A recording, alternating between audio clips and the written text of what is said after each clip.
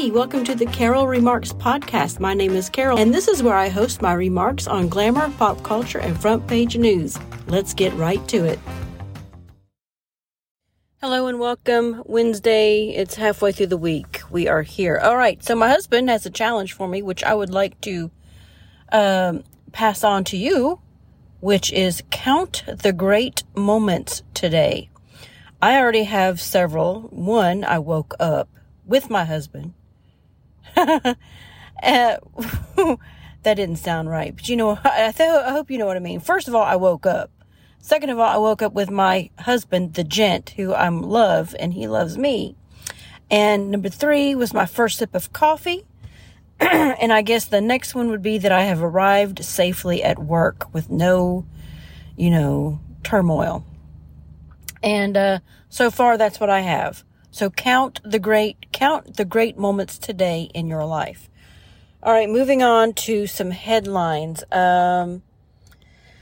So first, I need to dig into this. The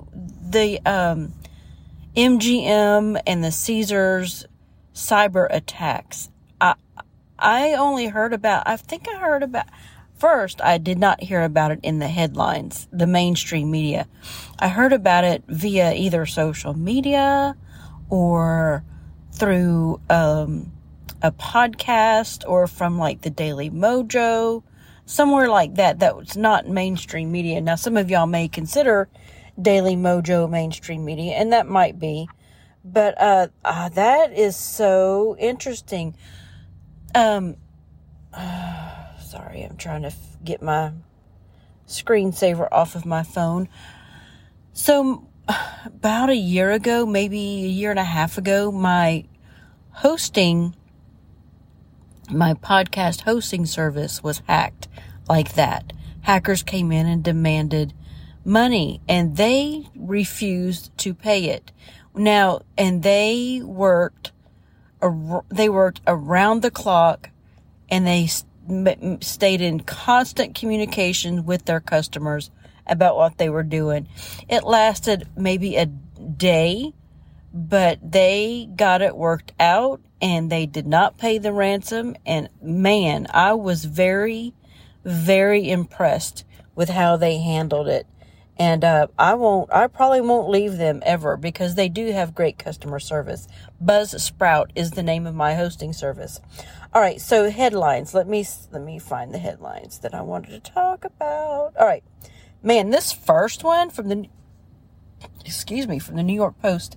Patriots fan who was killed in a fight at game once saved girl's life in heroic beach rescue. The Patriots fan and dad of 2 who died after another fan sucker punched him during New England's game against the Miami Dolphins over the weekend selflessly saved a young girl's life on a New Hampshire beach years earlier. Did you guys hear about this? I did not hear about this until this morning, until this story came out on the New York Post. Wow, some people's lives change in an instant. They got into a brawl at this game, and somebody came up and sucker punched this guy, and he died. He died. Imagine how the guy who punched him, wow, his life has changed too. Not to mention the family who lost a dad. I'm sorry. Oh my gosh, my throat. All right, so Dale Mooney, who died at 53 Sunday, put his own life at risk in July 2009 when he spotted the child caught between the rocks near a jetty on Hampton Beach and rushed to save her, according to a local news report. The waves were slamming over her, and she couldn't even stay on her feet, Mooney told the paper. She kept falling in between the rocks, trying to keep her head above water. And I guess when he locked eyes with her, he said he knew he couldn't turn back then. But anyway, he saved this girl. And I'm trying to get back to the story. I put it out on my X feed in case you want to read the whole story for yourself. Okay, so about 14 years later, Mooney tragically found himself in a dangerous situation that didn't have a happy ending when he got into an altercation with Miami Dolphins fans during Sunday's game at Gillette Stadium.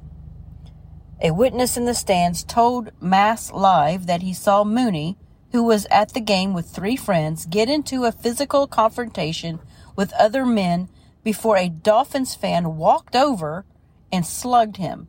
The Dolphins fan walks over and clearly punches him in the face. This witness said he gets knocked out and you can tell right away that he's not okay. Wow. So, geez, y'all would need to control your tempers. Control your tempers. All right, the next story I want to bring you is from ChristianPost.com. Christian venues cancel evangelical men's outreach Promise Keepers over gender ideology. What happens when cancel culture infects the church? Promise Keepers, an evangelical organization founded in 1990 that holds men's rallies in stadiums nationwide, has seen several scheduled events at churches and other venues canceled in recent months. Y'all! As recent as June, Belmont University, a private Christian university in Nashville, canceled a Promise Keepers event after the National Christian Men's Ministry posted a blog criticizing LGBT Pride Month. The university accused the organization of unnecessarily fanning the flames of culture wars. Bullshit! They are standing up for their Christian values, and these Christian venues are caving in. Oh my gosh, we are in trouble. Despite Promise Keepers' decades-old legacy challenging Christian men to live out God's calling, Chairman and CEO Ken Harrison says much has changed since the 1990s when the group first launched. While some have cited concerns about offending people with biblical truth, said Harrison, others are less clear in their reasons. One venue was worried that we would offend people by expressing our belief rooted in Scripture about gender and sexual identity, he told the Christian Post via email. Others said they didn't want to draw protesters or simply didn't give us a reason. This is so sad. This is so sad. Harrison said the cancellations were disheartening, to say the least, given that they came not from secular groups but overtly Christian ones. It's disheartening to us that churches don't want to offend people with the truth of the word, something we've come to expect from the culture, but which dismays us coming from Christian institutions, he said. Amen. Amen. Oh, wow. Wow, wow, wow. I put that out on my X feed too, if you would like to go read that whole article. Man, we are in trouble. We are in trouble. Wow. I want to talk about something, and I don't know how to do it, but I will try.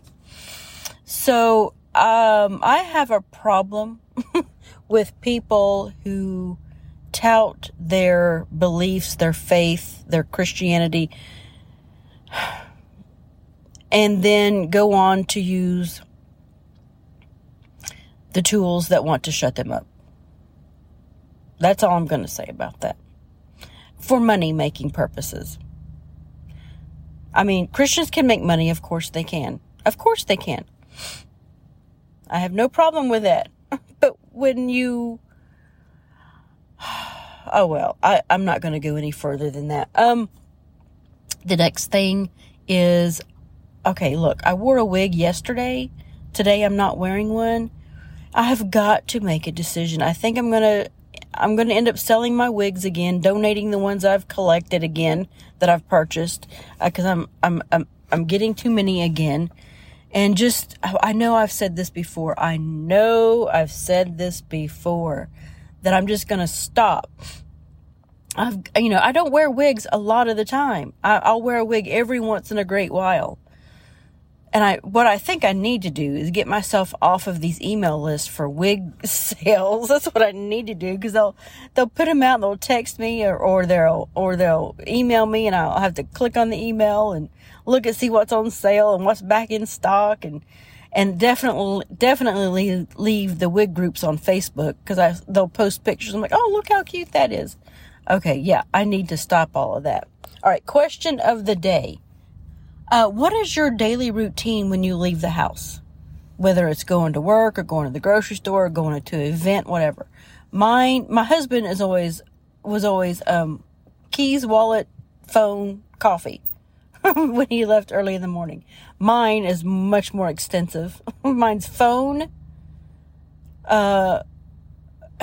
I need my knit hat because, I get cold inside a building sometimes when you're bald-headed like this.